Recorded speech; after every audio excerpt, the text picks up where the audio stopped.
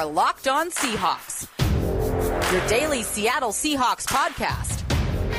Part of the Locked On Podcast Network, your team every day.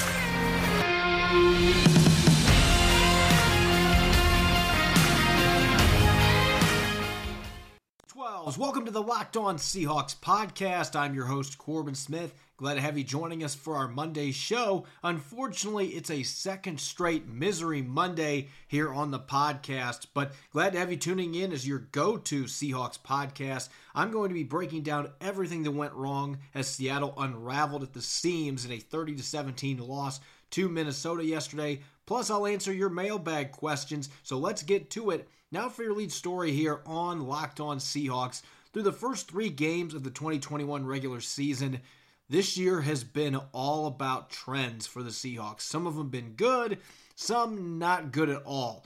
Looking at the good side of things, Russell Wilson, the offense, they have come out red hot in all 3 games to this point. They have built double-digit leads against the Colts, Titans, and yesterday against the Vikings. They were up 17-7 midway through the second quarter, and it looked like they had the home team on their heels.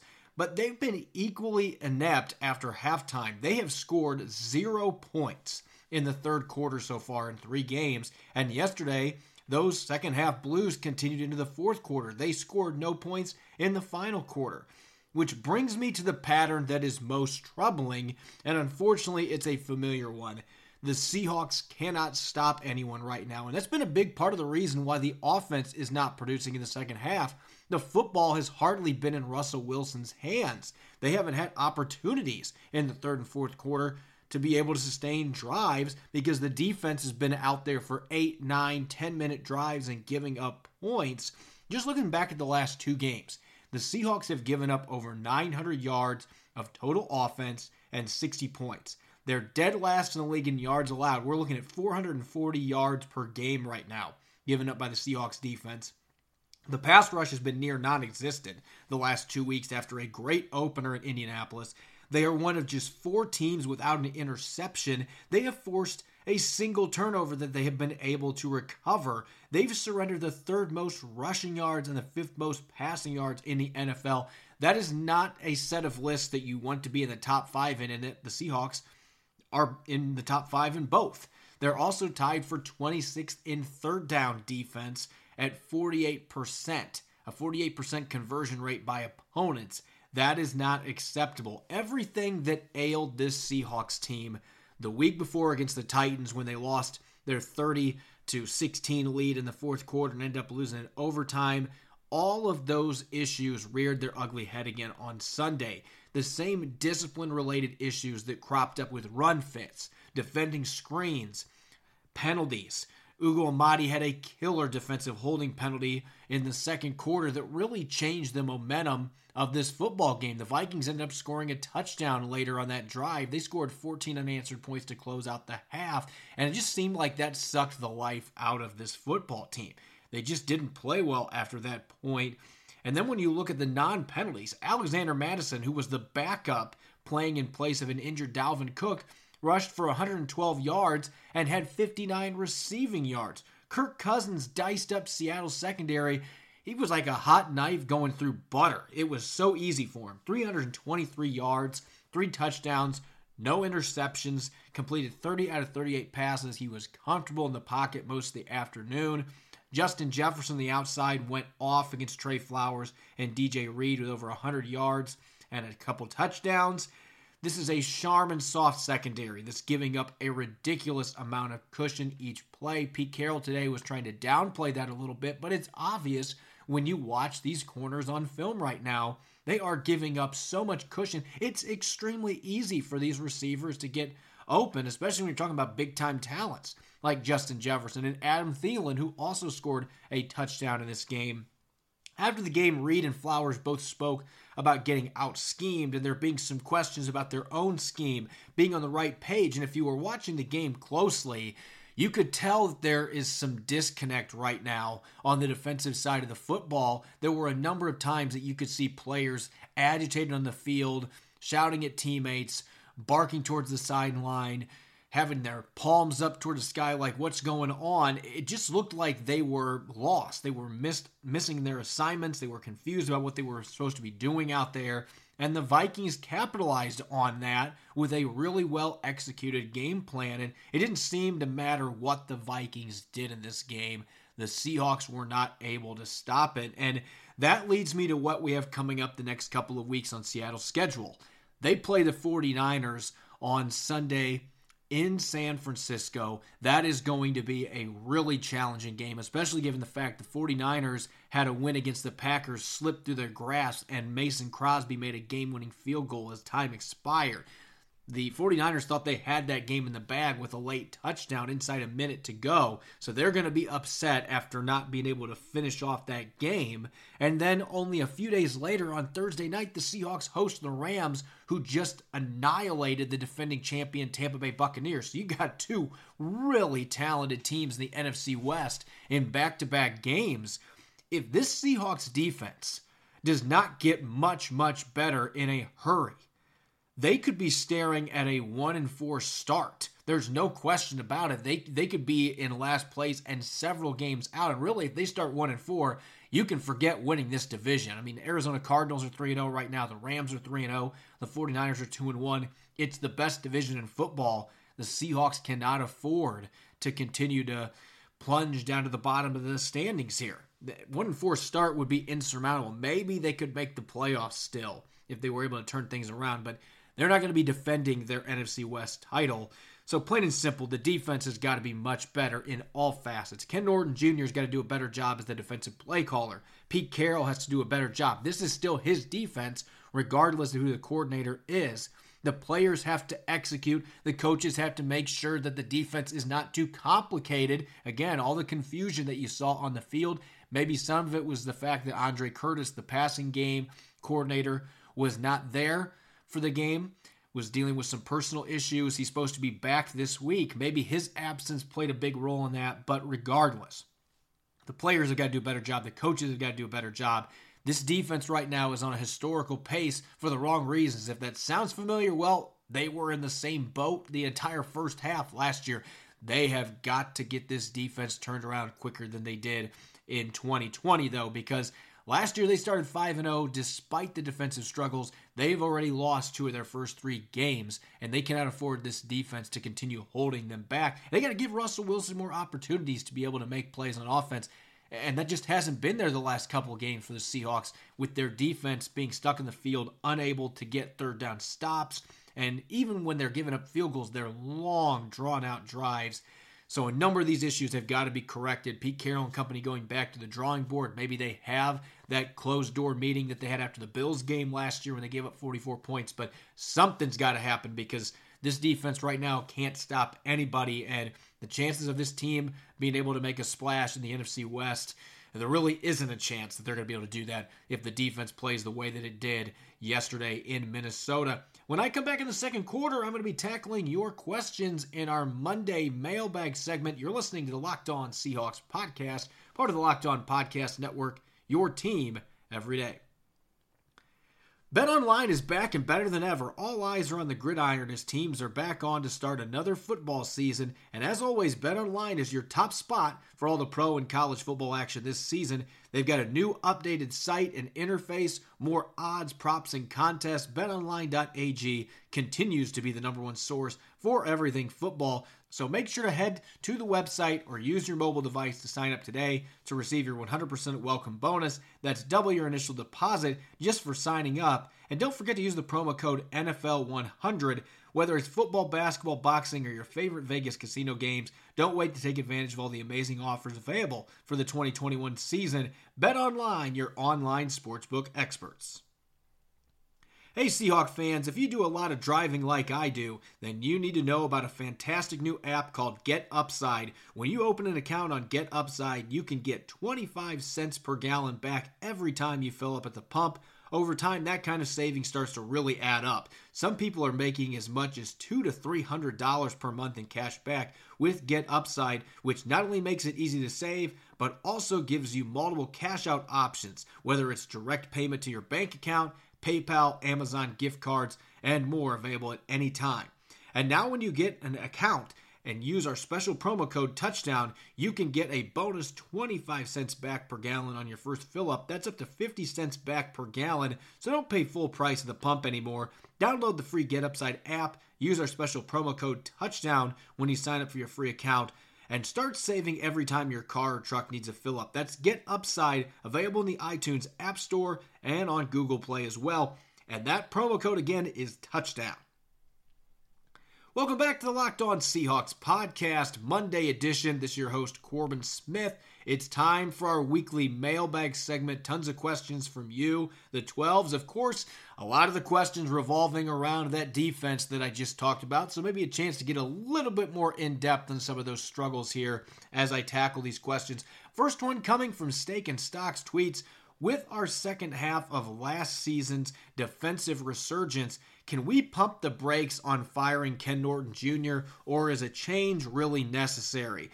So I talked about this early on last year. I thought there was a decent chance the Seahawks might make a midseason change with Ken Norton Jr. just because that defense was struggling so much. But ultimately, they decided to stick with him, and that's typically been Pete Carroll's MO. He's not the type of coach that's going to make staff changes in the middle of the season like that. And honestly, if you look historically, 95% of the time when a team fires an offensive or defensive coordinator during the middle of a year, you don't really see that much of an improvement regardless of who replaces that person. So, I mean, who would Pete Carroll put there? Is he going to just become the defensive play caller himself? Are you going to put Andre Curtis as the new play caller? I mean, they'd have to bring somebody else that's already on their staff up. I just don't know that it really makes a difference right now. And Ken Norton Jr. showed last season that he can make the adjustments necessary for this defense to turn the corner. They've got to be able to execute too. So the Seahawks should have some confidence that they can right the ship here, but it is certainly not the ideal situation to come out of the gates this way defensively when they played so well in the second half last year, and they got most of those key pieces back. And you have Jamal Adams now in his second season with the team. Your pass rush is supposed to be better. Their linebacking group is really solid. You would think this defense would be a lot better than they played the first three games. So certainly there is some heat on Ken Norton Jr. This is a team that is expected to be a Super Bowl contender, and they have not played anything like that, at least the last 2 weeks. The season opener, they looked like what a lot of people thought they would, but maybe the Colts just aren't as good of a team as they were expected to be either. That's something to consider from that Week 1 victory. I think Ken Norton Jr. is safe for now. If the Seahawks have a couple more games where they give 30-plus points up and over 400 yards, then maybe Pete Carroll will have no choice but to pull the plug there and make a change. But again, typically those type of moves don't really pay off during the middle of a season when you have somebody else take over as the play caller. Sports Fan tweets, at this point, do you see there is a chance this team can still have the potential to turn things around, or do you see the glaring flaws as too much to overcome at this point? Oh, I absolutely think it's way too early to be hitting the panic button. I mean, Pete Carroll is 100% correct on that. There are 14 games left on the schedule. But at the same time, as I mentioned last quarter, you look at these next 4 games the Seahawks are going to be playing. The next 5 or 6 they've got on their schedule. And it's going to be critical for them to go 4-2 or 5-1 during that stretch if they really want to be back in the race to win the NFC West. And some of these flaws they have, especially the cornerback position, the way things are going on the outside right now against opposing passing games, if they are not able to get better play out of Flowers and Reed, and they are not confident in the other players they have on the roster being able to do a better job, that is the type of flaw in today's NFL where teams are slinging the ball over the place. That's the type of flaw that can absolutely derail a football team. And the offensive line has been questionable at times. It's kind of been a recurring theme for the last decade for the Seahawks, but those areas certainly are areas of concern. But I think when you have Russell Wilson under center, you still got Pete Carroll as the coach, Bobby Wagner, Jamal Adams, Quandre Diggs, Carlos Dunlap. I mean, there's too much talent on this roster for them to continue playing the way they have the last 2 weeks. So I definitely think they have time to turn things around, but there's got to be a sense of urgency even after just 3 games. This division's brutal. If they were playing in the NFC East, then maybe you feel a little more confident about things, but you are not playing in the NFC East. You're playing in the best division in football. So those flaws certainly are things that need to be cleaned up. And whether that means personnel changes, schematic changes, a mix of all the above, they're going to have to really do some soul searching to be able to right the ship here in quick order. If they're not able to do that, then they could be outside looking in playoff race-wise before the calendar even flips to October. Albert Mendez tweets, how much of the Seahawks' troubles on defense are schematic and how much of it is individual player performance? You know, I don't want to sound like I'm being cliche here with my response here, but based on what I've seen on film, I think it's fair to say this is truly an example of a 50-50 issue. I think the schematics definitely are a problem. Last year, after that Bills game, it was apparent that players were having issues with some of the complexities of this defensive scheme, and they simplified things, and the defense played much better in the second half. It feels like they are in a similar position right now. Even Pete Carroll said that today, that he sees some similarities with their defensive struggles they're having right now to those first 8 games a year ago. That might be a big part of it, especially based on what Reed and Flowers said after the game, specifically about having some questions about the scheme and what they're supposed to do against certain route concepts. At the same time, you look at just the individual players they have on defense, and there are exceptions to this. I think Bobby Wagner is still playing outstanding football. I thought Darrell Taylor played well in this football game in Minnesota, did some nice things rushing off the edge. Alton Robinson continues to play well. I think Quandre Diggs has had his moments, but it feels like a lot of the players on defense right now, they're just not executing the way they are expected to. So I think performance definitely plays a part in this as well. Everybody deserves a brunt of the blame. So this truly looks to me like it's one of those 50-50 propositions. The coach's got to do a better job with the scheme. I think getting more basic, simplifying things so guys play faster, are more sure of themselves, is certainly going to be important moving forward, but the players have to be accountable for the way they're playing as well. Gavin tweets, has a healthy Jamal Adams presence helped our defense over the first 3 weeks? So, looking at Adams and how he's played the first couple games here, I wrote an article about this a week ago. The Seahawks need more from number 33. I don't know how much of that really is on him, though. If we want to talk about a player that right now maybe is being hindered the most by schematics, then I think you could make a pretty good argument for Jamal Adams. He only blitzed twice in Minnesota. In fact, watching the game, I didn't remember him blitzing that many times. They are not sending him after the quarterback, and they did it a little bit more the first 2 games, but he hasn't had any success yet to this point getting after the quarterback, but he only had 2 shots yesterday in Minnesota, and I understand that the Seahawks don't want to bring extra pressure more than they have to, and they thought they would be able to get more quarterback pressure with their front 4 this season. With the depth they had returning, the talent on that defensive line, the last 2 weeks, though, that has not been the case, and you don't want to make it easier on an opponent by bringing that 5th defender, but we know how effective Jamal Adams is as a blitzer, and his ability to just rocket into the backfield and get after quarterbacks. It feels like they're kind of tying one of his arms behind his back right now in terms of not playing to his biggest strengths. And I don't want to sit here and say that first and foremost he's a pass rushing safety, because I don't necessarily think that that's the case, but it really is a critical part of his game, and that's what makes him so unique. You'd like to see the Seahawks use that a little bit more. He's been making tackles. Not a great game for him yesterday in coverage necessarily, but I don't think that he's been near as big of a problem in that regard as what the corners have been to this point. I think he's been fine, but you're not paying him to be a fine defender. You are paying him to be an elite all-pro caliber defender, and he has not been making those kind of plays. So I think some of that falls in the coaching staff. In fact, I would say a lot of that falls in the coaching staff with how they're trying to use him, but he's also got to be able to make those big-time plays, and to this point, he hasn't had those flash plays that really impact games through the first 3 weeks.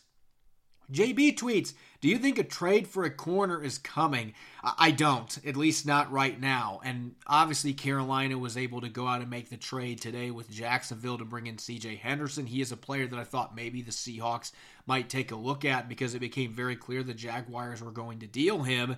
But now that he's off the board, and from everything I've been told, Richard Sherman, the Seahawks are not interested in bringing him back. Maybe they had discussions early in the offseason, but they are not one of the teams that has seriously been approaching him about signing him.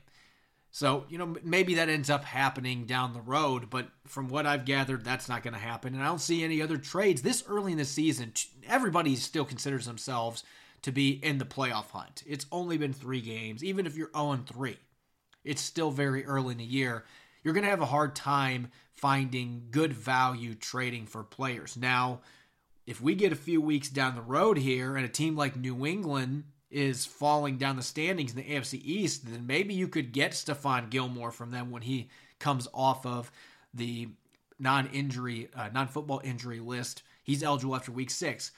If they are able to make a trade then, that's a possibility, I suppose. I still think that's a long shot. But my point is, I don't think in week 4 that you're going to see too many teams that are shopping cornerbacks and dangling. I was surprised that C.J. Henderson was moved, even with all the rumors out there. I don't see any other big corner trades being available right now. If the Seahawks are able to get a few more wins and they still are having trouble at corner, we get closer to the trade deadline, then a deal absolutely could be made. Last question here from Seahawk HNL. If the Seahawks go 1-4 this upcoming stretch, is the Russell Wilson, Pete Carroll era over? So that would be implying that Seattle, over their next 5 games, that would be the 49ers, Rams, Steelers, Saints, and Jaguars. If they go 1-4 during that stretch, that would put them at a 2-6 record. That would make it very, very difficult for them to make the playoffs. Not impossible if they got hot in the second half, but it would make it very difficult. That's a huge hole to dig yourself.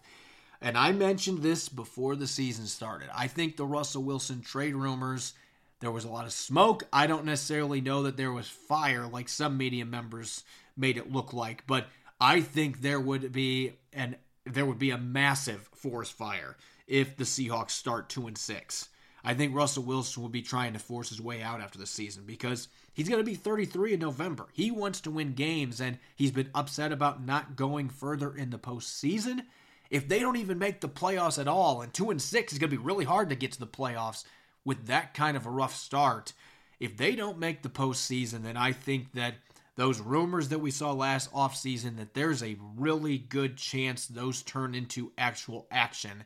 And I could see number 3 trying to pull strings to really get traded this time around. So, yeah, this stretch coming up is going to be very important for the Seahawks. They need to win games. They need to get back into the mix in the NFC West and for the playoffs. If they aren't able to do that, patience is going to wear thin. Number 3's already made that clear. If they start off 2-6 and they're really struggling to win games, they don't make the playoffs, I think that there is a better chance than not that Russell Wilson is wearing another uniform next year. Not afraid to say it that way. I think that's the reality of this situation. Coming up in the third quarter, I'm going to quickly take a look at some takeaways from yesterday's loss in Minnesota. Not just going to be ripping the defense. That was already discussed in the first quarter. There were still plenty of positives in this game. I'll be combing through a number of those in the third quarter when I return. You're listening to the Locked On Seahawks podcast, part of the Locked On Podcast Network, your team every day. Does this sound familiar? You've got one device that lets you catch the game live, another that lets you stream your favorite shows. You're watching sports highlights on your phone, and you've got your neighbor's best friend's login for the good stuff. Well, I want to tell you about a simple way to get all the entertainment you love without all of that hassle, and a great way to finally get your TV together. It's called DirecTV Stream, and it brings your live TV and on-demand favorites together like never before, so you can watch your favorite sports, movies, and shows all in one place. You don't have to juggle remotes, no need to buy another device ever again, and the best part, there's no annual contract. So get rid of the clutter and the confusion. Get your TV together with DirecTV Stream. You can learn more at directv.com. That's directv.com. Looking to step up your workout game? When you talk to a Built Bar fan, they're definitely passionate about their favorites. I love them before I lift or go for a jog. There's a number of outstanding flavors: raspberry, mint brownie, peanut butter brownie, double chocolate, salted caramel. There's something for everyone. My favorite flavor, peanut butter brownie. I could eat an entire box in one sitting, not afraid to admit it. If you haven't tried all the flavors, you can get a mixed box where you'll get 2 of each of the 9 flavors. And most of the flavors have 17 grams protein, only 130 calories, only 4 grams of sugar, and only 4 grams of net carbs. So not just delicious, tasty flavors, but all of these Built Bars are healthy compared to other competitors on the market. Go to BuiltBar.com and use promo code LOCK15 and you'll get 15% off your first order. Use the promo code LOCK15 for 15% off at BuiltBar.com. Welcome back to the Locked On Seahawks podcast. I'm your host, Corbin Smith. It's Misery Monday. Unfortunately, the Seahawks dropping a second straight game. Now 1-2. They're at the bottom of the NFC West division.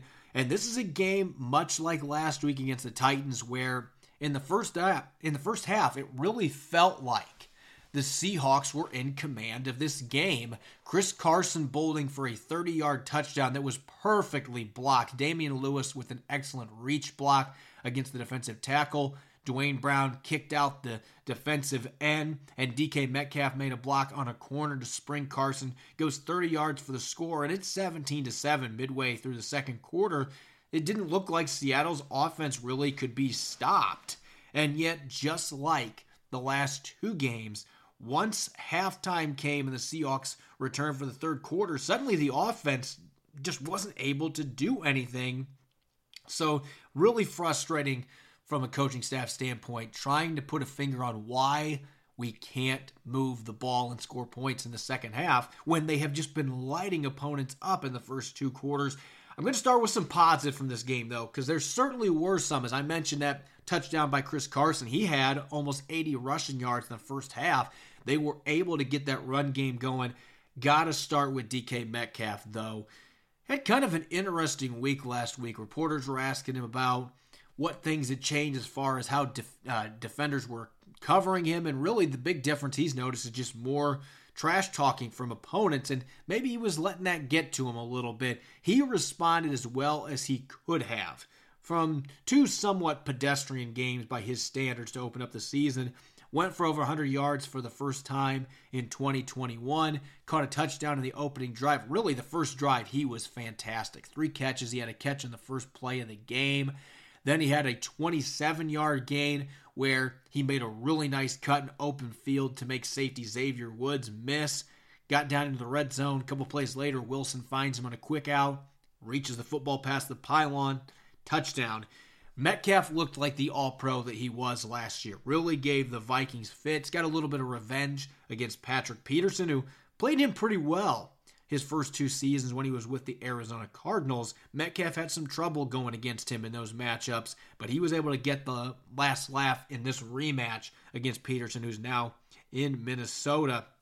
So it was nice to see Metcalf go out and have a really nice game, especially with Tyler Lockett kind of falling back to earth a little bit this week after two huge games. Metcalf picked up the slack, and he really was the star for the Seahawks on offense. And I thought the offensive line, in the first half at least, looked pretty solid. They were going into this game against Danielle Hunter, who had 4 sacks the first two games. This is a defensive line that's got a lot of talent. They were missing their starting right tackle, Brandon Shell. They were starting Jamarco Jones in his place. They ended up having to play undrafted rookie Jake Curran in this game, and he played a number of snaps. Mixed results for him in his first NFL action. I really thought the first half that they played pretty solid. There was some pressure, but not enough where it was really deterring Russell Wilson. He was able to play through it. Then the Vikings really turned it up a notch, and they were able to get a bunch of pressure in the second half. I had him down for 15 pressures on Russell Wilson, and a lot of those came after halftime. And I think that was one of the big things that really held this offense back in their limited opportunities in the second half. The line just wasn't able to maintain that play from the first half. The Vikings stepped up their game. They were able to get some pressure with blitzes. One of them in particular, Eric Kendricks, ended up beating Dwayne Brown inside. Looked like there was a communication issue based on Brown's reaction after the play happened. But Kendricks got to Russell Wilson in the fourth quarter. That was the second sack they'd had in the half. So really a tale of two games for that offensive line without Brandon Shell, having to rotate in a couple players at the right tackle position. Let's talk time of possession here real quick, because as I mentioned the first quarter, that's really been the biggest issue for Seattle's offense. They just haven't been able to get the football enough in the second half of games. The Tennessee game, they only had one possession in the third quarter, and the same thing happened yesterday. The Vikings went out and had a drive that lasted almost 9 minutes to open the second half, got a field goal, and now it's 24-17, just a one-score game. The Seahawks are right there, but 5 plays later, less than 3 minutes of clock being used, Michael Dixon's punting it back to the Vikings. They go on another long drive that extends into the fourth quarter. It's really becoming an issue. 22 minutes of clock chewed up by the Vikings in the second half.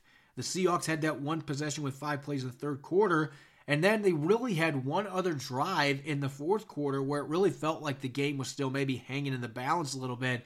The Vikings were able to go tack on another couple field goals, and that felt like an insurmountable lead with the way the offense is played and the fact that the Seahawks defense could not get third down stops. They could not get off the field. They're not going to be able to win many games with that formula. They're not converting on third down offensively enough, and they are giving up way too many third downs on defense, and that's leading to a huge discrepancy in time of possession. And Pete Carroll's always preached that throughout his time in Seattle, that they want to win that time of possession battle. They want to have sustained drives. They have not shown that they can consistently do that, though, this year with Shane Waldron as the play caller. Some of that just been lack of opportunities, and some of it just been second half for whatever reason. They just aren't near as effective or efficient in both the run and the passing game. They just look like a different team out there after halftime. Maybe they got to switch up their halftime routines. Something has got to give. And in the secondary, I don't want to pile it on Trey Flowers, because I will give him this. At least he was willing to be held accountable a little bit after the way he played yesterday. He was willing to take some shots, took some questions from media members, and didn't back down from it. And I'll give him credit for that. But he's had 2 really rough games. And this is a player that is in his 4th year. He has started almost 40 games now in his NFL career, and it just doesn't look like he has really made the progression the Seahawks wanted him to. He allowed 7 receptions and 7 targets yesterday. Kirk Cousins was picking on him throughout the afternoon, giving up huge cushion. Jefferson was beating him with hitches. He was beating him with dig routes going inside. You name it. Jefferson was dominating that matchup, and a lot of it had to do with that cushion that Trey Flowers was providing, and he did that against Tennessee the week before. Obviously, they're playing talented players. They don't want to get beat over the top, but if they're having to play with that much cushion as a result, right there, that's your big red flag. We don't trust our corners to be able to keep the deep ball from happening, and so I just got to wonder, when is it going to be Sidney Jones' time? Trey Flowers has had his moments in his first 3+ seasons with the Seahawks. There have been flashes where it's looked like he might finally be that starter the Seahawks hoped he was going to be. 2 years ago, second year in the league, he had a stretch where he was outplaying Shaquille Griffin. It looked like he was the best corner on the roster. But then he fell back to earth, battled penalty issues last year, lost his starting job going into the season. And this year, I think that he's really put himself in a position now where he's got a really good chance to lose that job again, just because he has not been productive and he's really struggled in these games. It's certainly an area that opponents are recognizing that they can exploit, and they are taking advantage of it. So what do you got to lose with Sidney Jones at this point? He has been here now long enough. He should know the system. He should be confident in his ability to go out in the field and play. Pete Carroll sounded yesterday like he's getting really close to being ready. Go see what number 23 can do. Your secondary, what do you get to lose? Your secondary is struggling as much as any team in the NFL. Maybe Jones can give him a small boost, and he's still just 25 years old. He's younger than Trey Flowers is, former second-round pick that looked like a first-rounder before he injured his Achilles in the pre-draft process. This is a big-time talent. Give him an opportunity. I think they got to do something to shake up the personnel with the cornerback group. The rest of their position groups, it just feels like they got to do a better job putting their players in a position to succeed, and they got to execute better. But I think a change-up at cornerback would make a lot of sense, and Sidney Jones taking over the right quarterback spot, I think that's the move that has to happen first. And one last positive here, wrapping up this game coverage. Really, this was the real silver lining, because there's not much positive to talk about yesterday. You got to see Darrell Taylor with the strip sack, the one really good, promising pass rush the Seahawks had in this game. The only time they threatened to get a turnover in this contest. DK Metcalf went off on offense. The tight ends did some nice things when they had their opportunities, but really the real silver lining, getting out of this game without any serious injuries. Kerry Hyder did leave with a concussion, but they're hoping that maybe he has a chance to be able to get back for this week's upcoming game against the 49ers. Tyler Lockett went down in the fourth quarter and clutched his left knee. It got twisted awkwardly. All the players on the Seahawks sideline came out to the field. I thought for sure he had a severe injury. And then he managed to get up, walk back to the sideline, and on the next drive, he was back on the field. So they really dodged a bullet there. And Jordan Brooks, their second-year linebacker, had to be carted off, but it was just really bad cramps in both legs. I don't know that I'd ever seen a player carted off with cramps, but that's what happened there. So he was able to at least return to the sideline. I don't know if he actually played any more plays on defense, but both of those players look like they are going to be okay heading into Week 4. Losing either one of them for significant time would have been a major blow to the Seahawks, and they're lucky. Both of them look like they're going to be good to go. So that was the real silver lining in this game. They exited without a lot of injuries. The couple that looked like they might be bad ended up dodging bullets there. Those players looking like they're going to be healthy, ready to go in Week 4. Betting on the NFL doesn't have to be a guessing game if you listen to the new Locked On Bets podcast hosted by your boy Q and handicapping expert Lee Sterling. Get daily picks, blowout specials, wrong team favorite picks, and Lee Sterling's Lock of the Day. Follow the Locked On Bets podcast brought to you by betonline.ag wherever you get podcasts.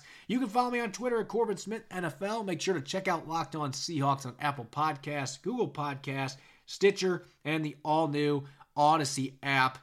Coming up tomorrow on our Tuesday show, I will be rejoined by my co-host Rob Rang. The two of us for Throwback Tuesday will be looking back at the two matchups between the Seahawks and 49ers last season, and we'll be taking a close look at what's new with the 49ers, their additions, departures, some schematic information, their draft class, and much more. Enjoy the rest of your Monday. Thanks for listening. Go Hawks.